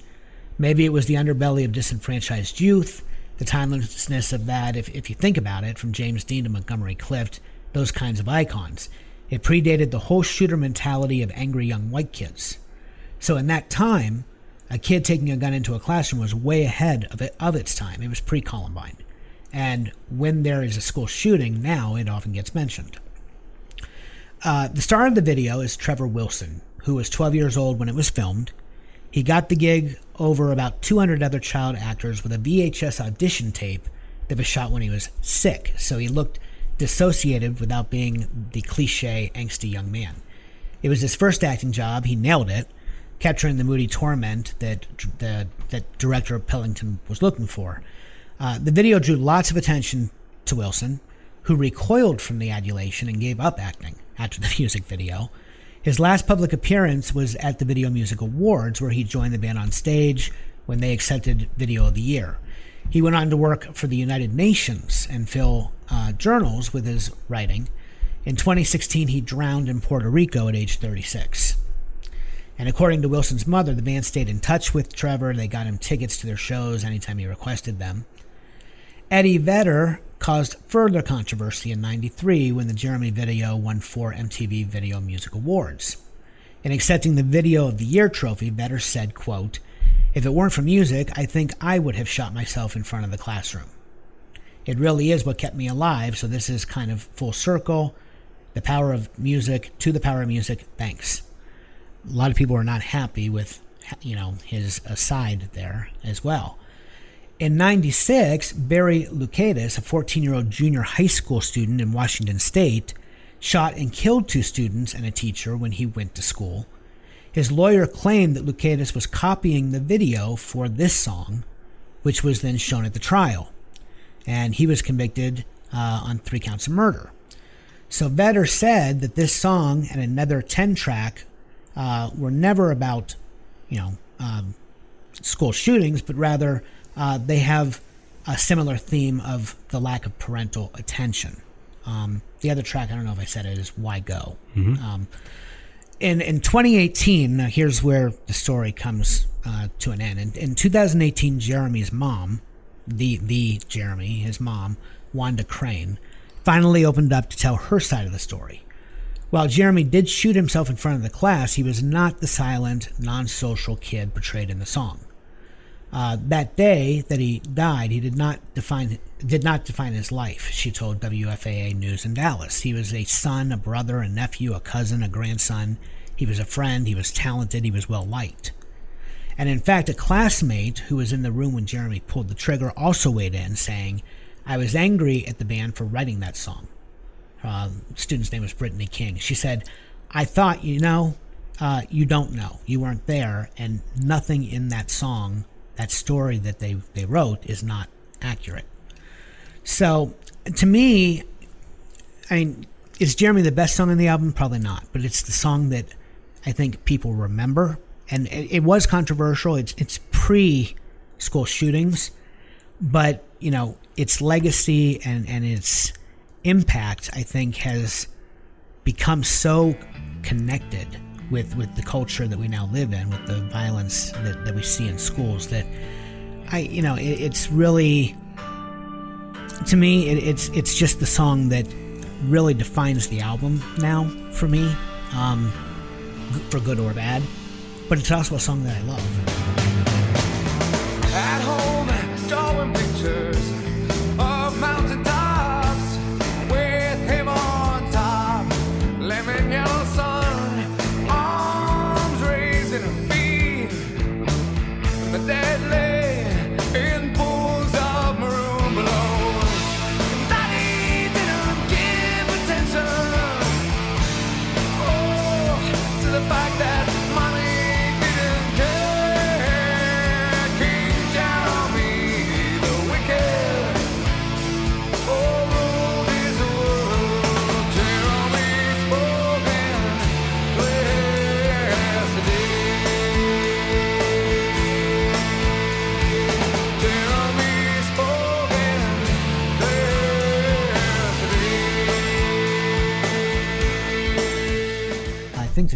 last Yep, pick. my last pick. U2. I was waiting for Octung Baby. Yeah. After U2 conquered the world with the Joshua Tree and followed that up with a mismatch of new and live songs and Rattle and Hum, the band decided to go a new direction. Instead of taking inspiration from American rock and blues, the band turned their ear closer to home and decided to let European dance music become their muse.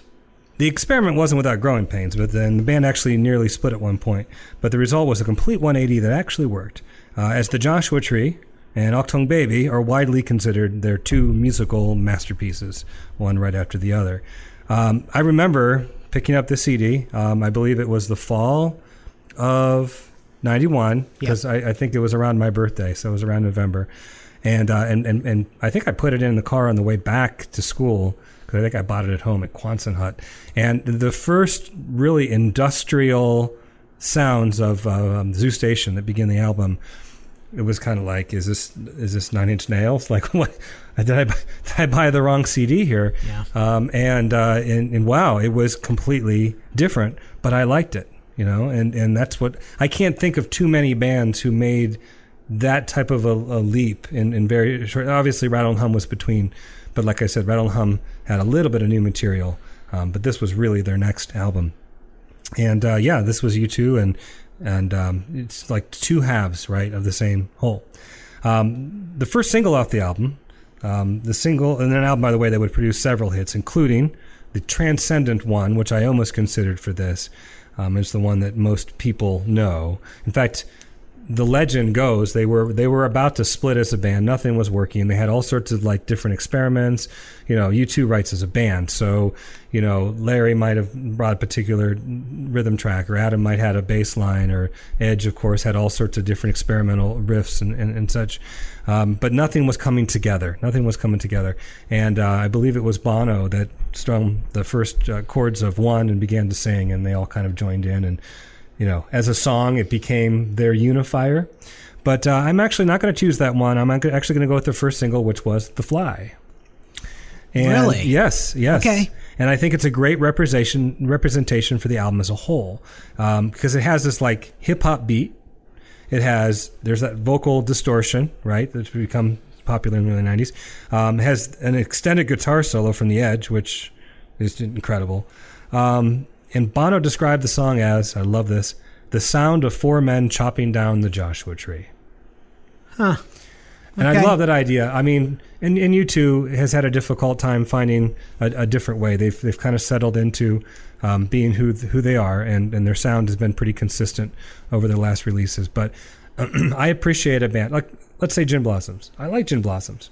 They had 3, 4, maybe 4 albums. It's all there. It's the same thing. The same sound as their first album. Not criticizing, because I like it. But I really, really like, and we talked about Neil Young. One of the reasons I love Neil Young so much is because he always stays Neil Young, but he always manages to reinvent himself in different eras. And that's, to me, true artistry, because it's not just about selling records for these people. Right. It's not about getting comfortable in this zone and just being that for the rest of their career. And so I really, really admire U2. They could have continued to make a Joshua Tree type album for 2 or 3 albums, milked that commercially, and then gone off and retired. And that's not what they did. Yeah. They took a huge risk of completely changing up their sound, and it was a risk that worked. Yeah. It's no secret that the stars are falling from the sky. It's no secret that our world is in darkness tonight. They say the sun is sometimes eclipsed by a moon. You know I don't see you when she walks in the room. It's no secret that a friend is someone who lets you help. It's no secret that a liar won't believe anyone else. They say a secret is something you tell one other person. So I'm telling you,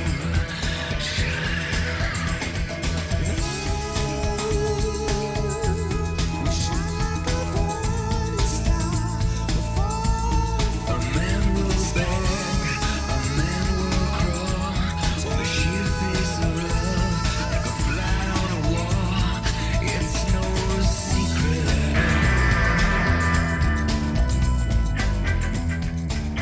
Going back to our friend Doug too, I know this was a song he loved. He was also a DJ for a time at WFAL, and I remember this is one that we heard there also In fact, you know what? I may have actually heard the single before buying Octung Baby because I think it was released beforehand. So I don't know why I would have been shocked to hear that industrial sound. It was still not what I was expecting from a U2 album, but I love the song. It's got a great melody. It's just so out there. If it's hard to say unless you lived in that time and heard Joshua Tree, because it is so rooted in American rock and roll, to hear such a leap only a few years later. Right. Yeah, well, here's the thing. I've never been the U2 fan you are. I'm just not. I like U2. I own Joshua Tree. I own Octung Baby. I own Rattle and Hum. But I've never been obsessive. I mean, they're just not, top tier for me. I will say that Octung Baby, I hated that album the first time I heard it because I wanted more of the Joshua Tree. It took me a very, very long time to acclimate to that change. Once I did, as much as I'm not a U2 hardcore fan, but Octung Baby is probably one of my favorite albums of the 1990s. I mean, on repeated listenings, finally I just got to this point where I loved it. I think loved it. Obviously, there are a lot of great things from Radiohead in the 90s, too. So I can't say that Octung Baby is the definitive greatest album of the 90s, but it's definitely up there. Yeah. Now, and for me, they never had another album that did it for me. I have not bought anything I have singles, and as a DJ, I have everything. But going out and, purchasing for myself, I've never purchased another U2 album since Octung Baby. Because I'm just not. All You Can't Leave Behind was a pop masterpiece. It's very good, and I have all the singles as a DJ. I kind of I get everything for free now, but I've never been that huge fan. But it really is. I mean, the change that they made, it was bold. It was very brave, and it speaks. It speaks very clearly about the band and just their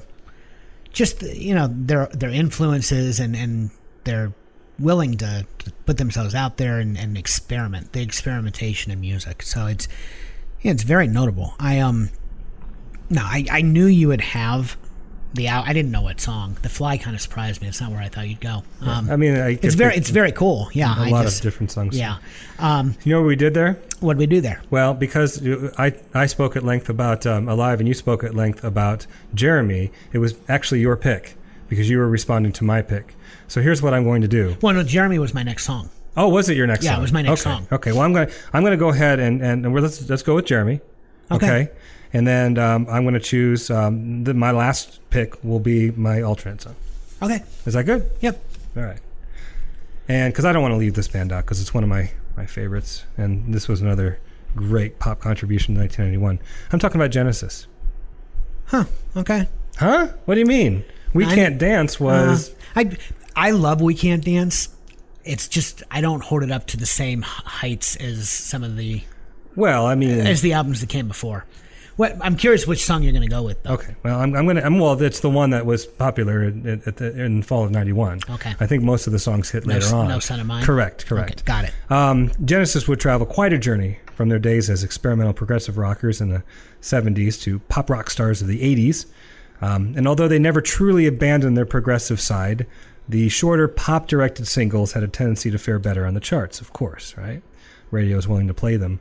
But sometimes they successfully combined the two. And so I think No Son of Mine is a perfect example, and this is another reason I chose it. It is more of a poppier contribution that's radio-friendly, but it's like 6 minutes long. The song was originally called Elephantus. Elephantus, based on that unique sound that opens the track. Okay. Yeah. And then, of course, Phil Collins wrote lyrics for it and became No Son of Mine. But that's kind of where it began. The song evolved into a story of family abuse and attempted reconciliation. But despite the longer runtime, it was a hit. Well, the key to my survival was never in much doubt. The question was how I could keep sane, trying to find a way out.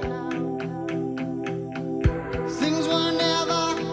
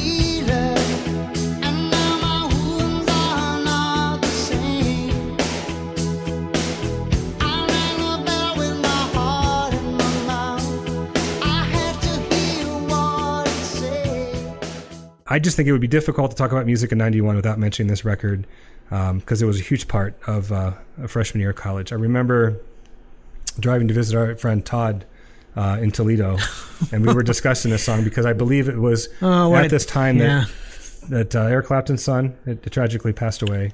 Well, no, that happened. It happened in '91, but it was our senior. We were still in high school when his. It was okay, but we were discussing that because Todd tried to convince me that this song was about Eric Clapton's son dying, and I'm like, no, the lyrics don't fit here, buddy. And he's just like, no, it is. It's totally about that. So, like, why would a song about a bad relationship between an adult son disowning and his your child after he falls out of a window makes no sense. Yeah. But I don't know, this album. Yeah, I mean, the song "We Can't Dance" I can't listen to anymore. But there are songs on there like "Driving the Last Spike," which are just a masterpiece. Yeah, that one is fantastic. And so this album, to me, is right up there with "Invisible Touch." It's right up there with the self-titled Genesis album. It's hard to compare a lot of the later Phil Collins Genesis with the earlier Peter Gabriel-led you can't do Genesis that, because they were very proggy. Two different Duke is bands. a great hybrid of the two. Duke may be the best when you want to kind of have one foot in both worlds. But I'm gonna choose No Son of Mine. No, it's very cool. I didn't mean to sound like. No, I know. Why Genesis? I just wasn't expecting that to be the choice. It's very cool. All right, well, here is my last pick. And one of us is going to have to go to the alternates list again, okay? Because I already told you I picked Smells Like Teen Spirit. Right. This is the only song by Nirvana that has kind of suggests that they're still doing what they do, which is not at all true. It was the only song by Nirvana that ever charted. It hit number 6 on the Hot 100. The story of the song, it's really quite interesting. Kathleen Hanna, who is the lead singer of the group Bikini Kill, gave Cobain the idea for the title when she wrote "Kurt Smells Like Teen Spirit" on his bedroom wall in Sharpie after a night of drinking and spraying graffiti around the Seattle area. In reference to the deodorant? Yes. Okay. Yeah. In his pre-Courtney Love days, Cobain went out originally with Bikini Kill lead singer Toby Vale, but she dumped him. Vale wore Teen Spirit deodorant, and fellow band member Hannah was implying, jokingly, that night that Cobain was marked with her scent, which is what she meant when she wrote that on his wall, "Kurt Smells Like Teen Spirit." So 6 months later, Hannah got a call from Cobain asking her if he could use what she wrote on his wall for a lyric. And Hannah said at the time, I thought, how in the hell is he going to use "Kurt Smells Like Teen Spirit" as a lyric? Okay. Well, Cobain, unfamiliar with Teen Spirit deodorant, thought that Hannah was complimenting him on his rebellious spirit as someone who could inspire youth. So Cobain said he wrote this song because he was feeling disgusted with his generation's apathy and with his own apathy and spinelessness. This feeling of detachment is what led to lyrics like "Oh well, whatever, never mind." According to bassist Chris Novoselic, Kurt really despised the mainstream, and that was what Smells Like Teen Spirit was all about, the mass mentality of conformity. Load up on guns, bring your friends, it's fun to lose and to pretend. She's overboard, self-assured, no, a dirty word.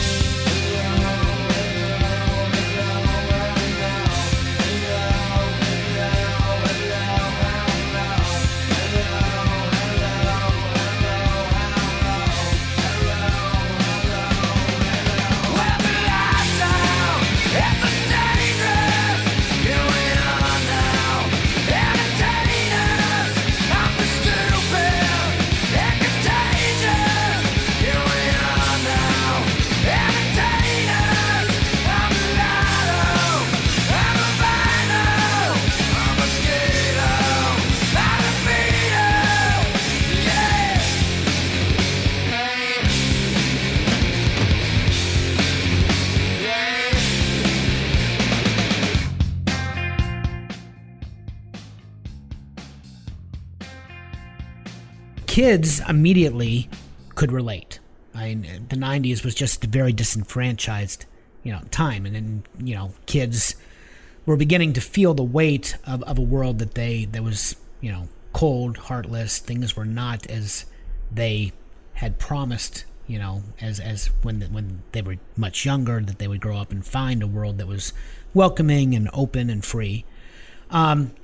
So the media began to frame Cobain as a spokesperson for Generation X when this song became a hit.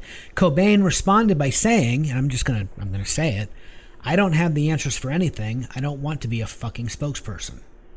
Excuse the language, but I mean, that was Cobain, and I'm just going to give him the justice he deserves and quote him directly.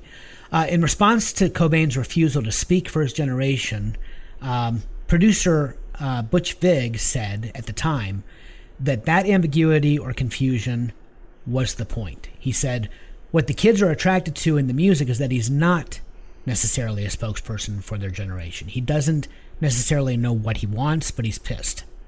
It's all these things working at different levels at once.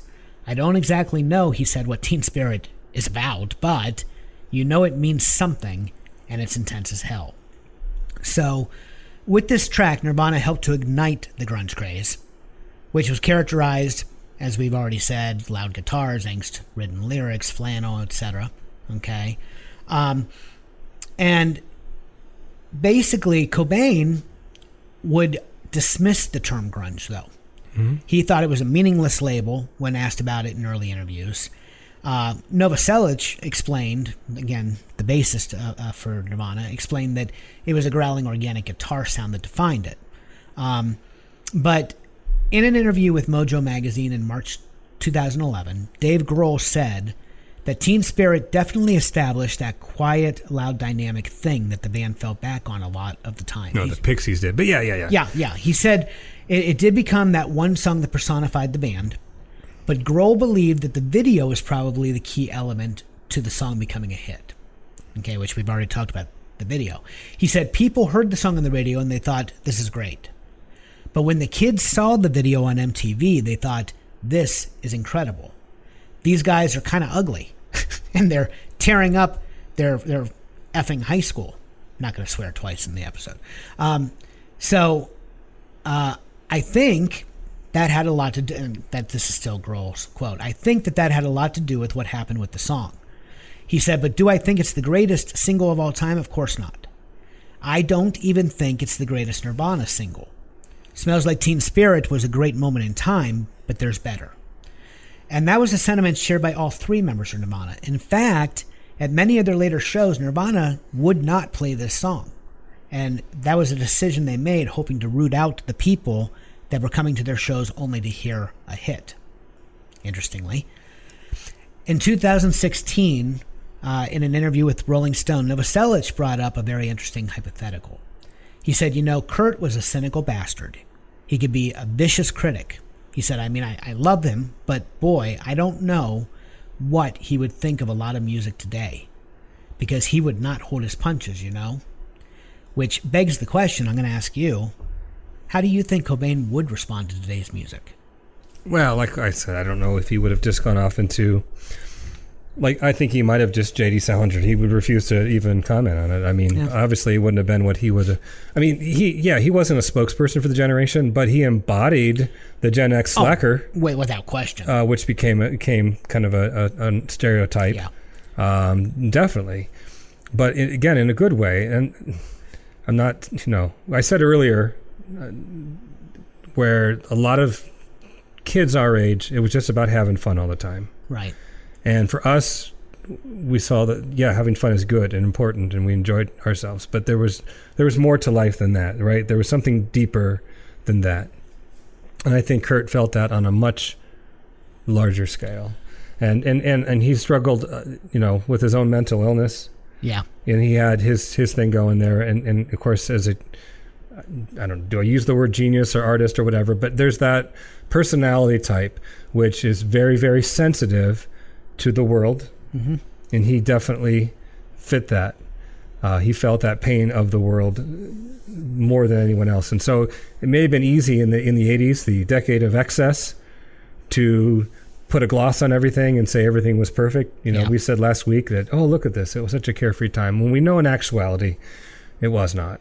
It just people pretended maybe that it was. Yeah. And I think Kurt was the one that really pulled off that veneer and said, yeah, no, things aren't as good as everybody says it is. And he was not afraid to show that reality. And so, yeah, he wouldn't pull his punches today. He would be very stark on what he felt. I agree.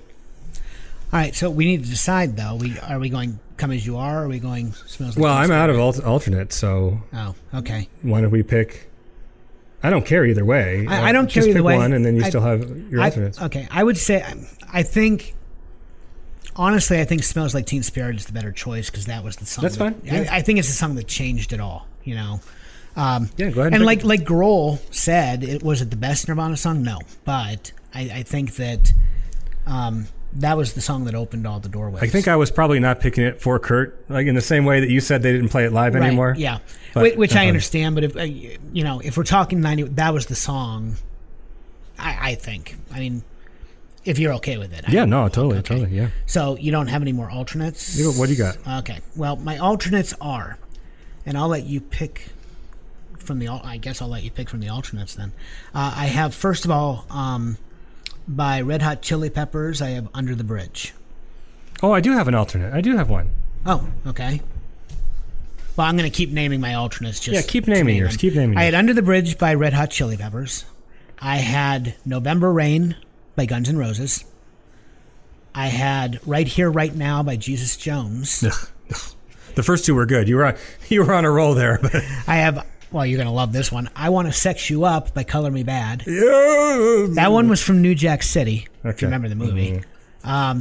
And then I also have, which you're not going to care about this one either, my last alternate is OPP by Naughty by Nature. Okay, so you got me with the Peppers and what else? Guns N' Roses. Guns N' Roses. Guns N' Roses always walked that line for me between being a hair band and being a legitimate hard rock band. Like they had good stuff. I think they were both, but artistically, I mean, yeah, they were a hair band with credibility. Yeah. Let's put it that way. Satanist Part 1 was the one, my last alternate. Really? Yeah. Enigma. From Enigma. Okay. Yeah. Interesting. Excuse the pun, but the band Enigma was always an enigma, right? They weren't rock, but they were a German electronic new age experimental project, which really doesn't sound like a recipe for an international hit. Not really. But lightning was indeed captured in a bottle when Satanists hit all over the world, including in the U.S., where it became a top 10 hit. And why wouldn't a song predominantly featuring Gregorian chants play well on the radio, right? The record company was shocked as well. They didn't even want to release it, but they were happy to be proven wrong. Of course, the band would later find another hit, which I like even better, which is Return to Innocence. Yeah, I always preferred that one. Right. So, I don't know. What do you think? It's my pick. So it's your pick. Well, it's my pick, so I'm fine shelving the other two that you had there. But what do you think between Guns N' Roses? Like, what fits here? What should we go as far as? Well, Enigma is... It was unique to 91. I never again will a song like that ever hit the chart. There's no way in hell a song like that would ever hit the charts again. I'm not entirely sure how it happened in 91. We've already talked about Doug repeatedly. Doug he loved that song. I would never understood. Well, I think it was partially the Catholicism. He was very devout, and I think the Gregorian chants played a part in it. But I don't know. I mean, Guns N' Roses is, it's a rocking tune, but it also it has two incredible solos. Not one, but two incredible solos by Slash. It depends on what you're looking for. I mean, it's your pick, bud. Chili Peppers of the three, to me, is the band I like the most, and that's a great song. But they would go on to have even well, they had stuff before, obviously, but they would continue with some really, really, really good stuff. Yeah, I'll be honest. Under the Bridge, had I not went Tom's Diner, Under the Bridge was my next one that I would have used. You just want to do that? Well, no. I'm not trying to press you. I'm just saying I was going to use that one. But November Rain was on my list for the longest time as well. You know what? But you're right. I mean, Satanist is... I'm going to go with Guns N' Roses. I'll tell you why. Okay. Chili Peppers, for me, you're like, yes, that was the start of it. I remember we played that Under the Bridge and FAL as well. But like I say, I like some of their later stuff better. I think Guns N' Roses, however, this was pretty much it for them. Oh, this was the end. Yeah. Except for other incarnations that never quite landed. And so, in this song was very much 1991. And I'll throw a bone out there to the hard rock fans of the late '80s, and actually choose a Guns N' Roses song. There you go. There you go. Yeah, it and it was Guns N' Roses. I mean, they took a really daring stance because if you remember, instead of recording a double album, they released 2 separate albums at the same time. Because Use Your Illusion 1 and Use Your Illusion 2 were released simultaneously. Right. It was a bold move. That was kind of a thing for a while. Springsteen did the same thing. Springsteen did the same thing, yeah. When they were released, Use Your Illusion 2 was the #1 album in the U.S. It debuted at #1, the album. Followed by Use Your Illusion 1, that was #2 album in the country. The last time an artist actually had the top 2 albums at the same time was 1974, when 2 Jim Croce albums held the top spot shortly after his death. Mm-hmm. So, now November Rain, it's just an incredible song. And I don't know if you know this, Axl Rose started working on the song as early as 1983 when he was in LA Guns. He had been playing with that song for forever. So, cool.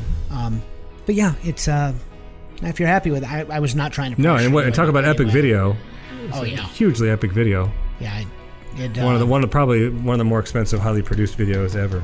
Yeah, who played his wife? Stephanie Seymour. Right, was his wife. Yeah, because it begins with their wedding, and then in the very next scene, it's the same church, and it's her funeral.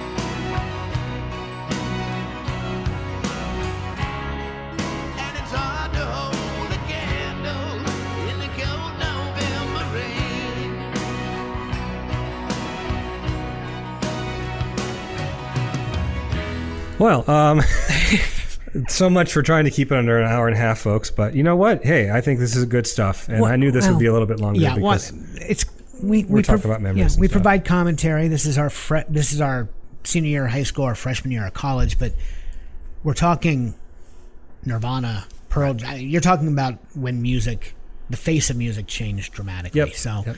I expected this one to run a little bit longer. That's good. We're good. But now we have to decide how we're going to order the songs on side A and on side B. Yes, we do. We will be right back. All right, we are back, and we did change things up just a little bit. We found a nice little pocket of some of those dance. I don't know what it's not. They're not all dance, but a little more industrial. I guess dance. I don't know. We'll see. We found a better segue. Yeah, we'll just leave it at that. So I'm just going to run down them here. Hard to Handle from the Black Crowes. The Other Side of Summer by Elvis Costello. I Touch Myself from the Divinyls. Silent Lucidity from Queen's Right.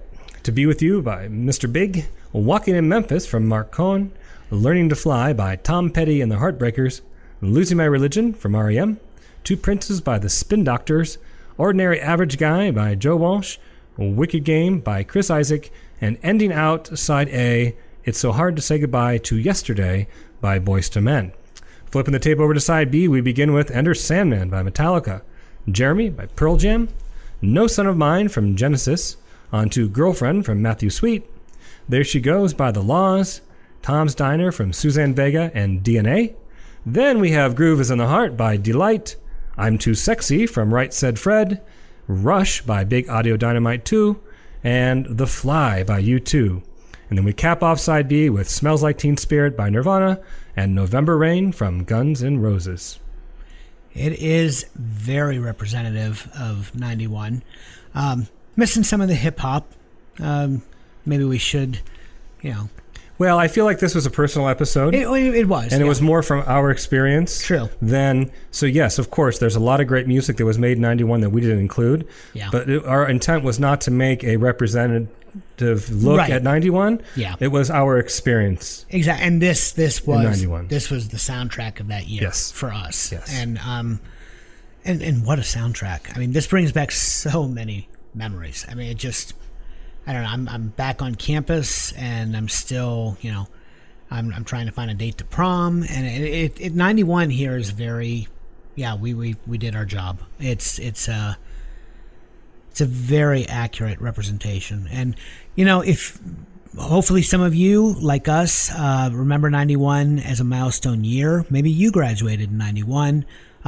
If any of our classmates are listening, we hope that we gave you some songs, a playlist, a mixtape that will bring back a lot of those memories.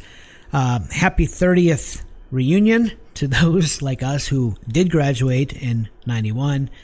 And, it was nice doing a specific year. Yeah. I wouldn't mind doing that again. It doesn't have to be a milestone for us. Just, pick a year. Not this season, but it'd be nice to go back and do that again, because it was a totally different vibe. It was totally different in picking the songs, really. Well, going on to episode 4 of this season, we have... Oh, yeah. The next episode is Girls, Girls, Girls, which... And we will not include any Motley Crue. Yeah, I was going to say, don't get excited. It's not a hair band episode. But Girls, Girls, Girls is the name of an album from a song that will be appearing. Oh, I see. Yeah, okay. Yeah, Girls, Girls, Girls. It is actually our next mixtape will be songs that have girls' names in the title. And let me tell you what, that is a nightmare, because I still have not made my decisions, because That's why I went to single first name only. Yeah, all of my picks are single first name only, including my alternates. Yeah, I know you went there. I'm not going to do that, because there are a handful of songs that I most definitely want to include that are not single name, single word titles. But it is just, there are so many, and I love them all. So this may be a recurring, theme year after year until I finally knocked them all out. I don't know. But it's going to be an interesting one. So you might want to tune in, especially our female listeners. We may have a song special for you next week on side A of Girls, Girls, Girls. Alan, what do you think? Do another one of these in 30 years? If we are alive 30 years from now, then maybe we will consider it. Well, I sure hope we are. Well, I hope so, but we also have to be able to, have hand-eye coordination and, be able to read the screen. Our grandchildren, they'll record it for us. All right, well, hey, hot funk, cool punk, even if it's old junk. Another mix of memories awaits next week. But for now, we want you to hit pause. We want you to lift the needle and hit eject, because we will see you on the flip side.